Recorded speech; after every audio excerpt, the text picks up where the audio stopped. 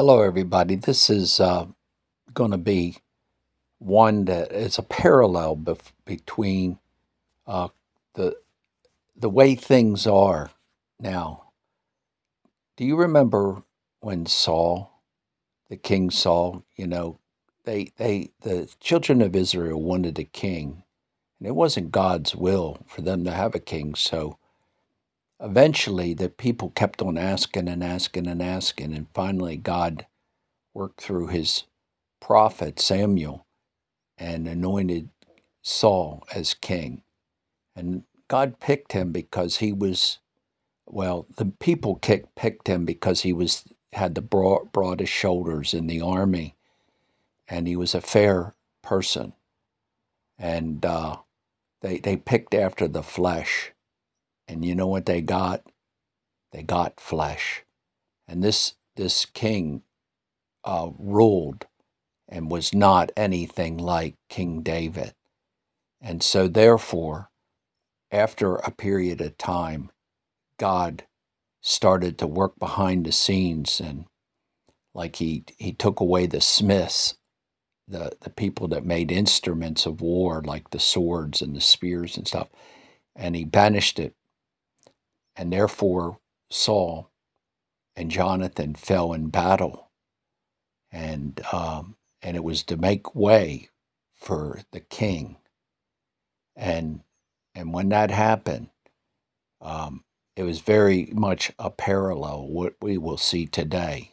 We have in the nations and in the cities, we have corrupt leaders that rule and reign, and most of them are not chosen of God, and they are evil and corrupt.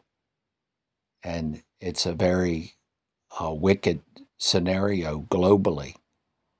And this last move of God is definitely a global um, kingdom authority move.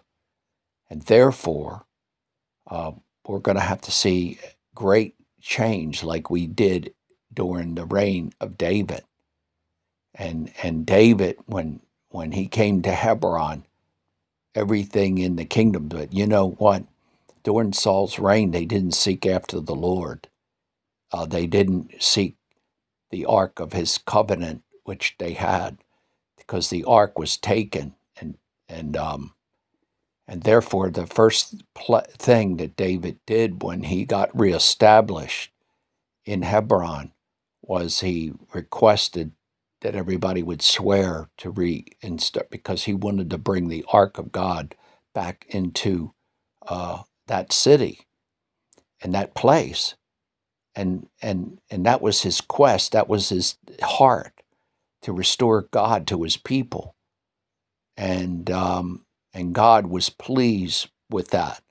But of course, David, being 17 years or so in the backside of the Philistine uh, country, that when he returned, he got sloppy, and when he raised up the people to go get the ark, he went and had them put the ark on a new cart that had never been ridden.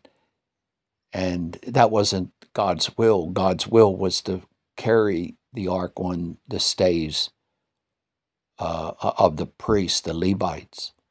And therefore, after there was a breach and his best friend died, he had to repent. Even David had to repent. And after a season of not talking to the Lord and being mad at the Lord, he had to return. And there's such a parallel between Saul's kingdom and what we got today.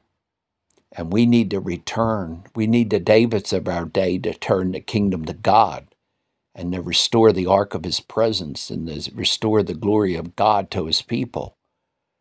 And it's not going to be well with us until we do this.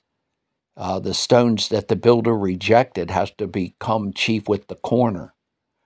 And that's where we are. Like it or not, that's where we are. So pray for God to, there's a time to cast stones away, but there's a time to bring them back together. And we need Godspeed for Him to restore His people. The unity of the Spirit and the unity of the faith and the unity of the brother need to be with Godspeed in this day, in this generation. David had the famous saying that he had a heart after God, yes, but he also said that he would make an impact to his generation. Well, we should be likewise. But anyway, until next time, may God bless you.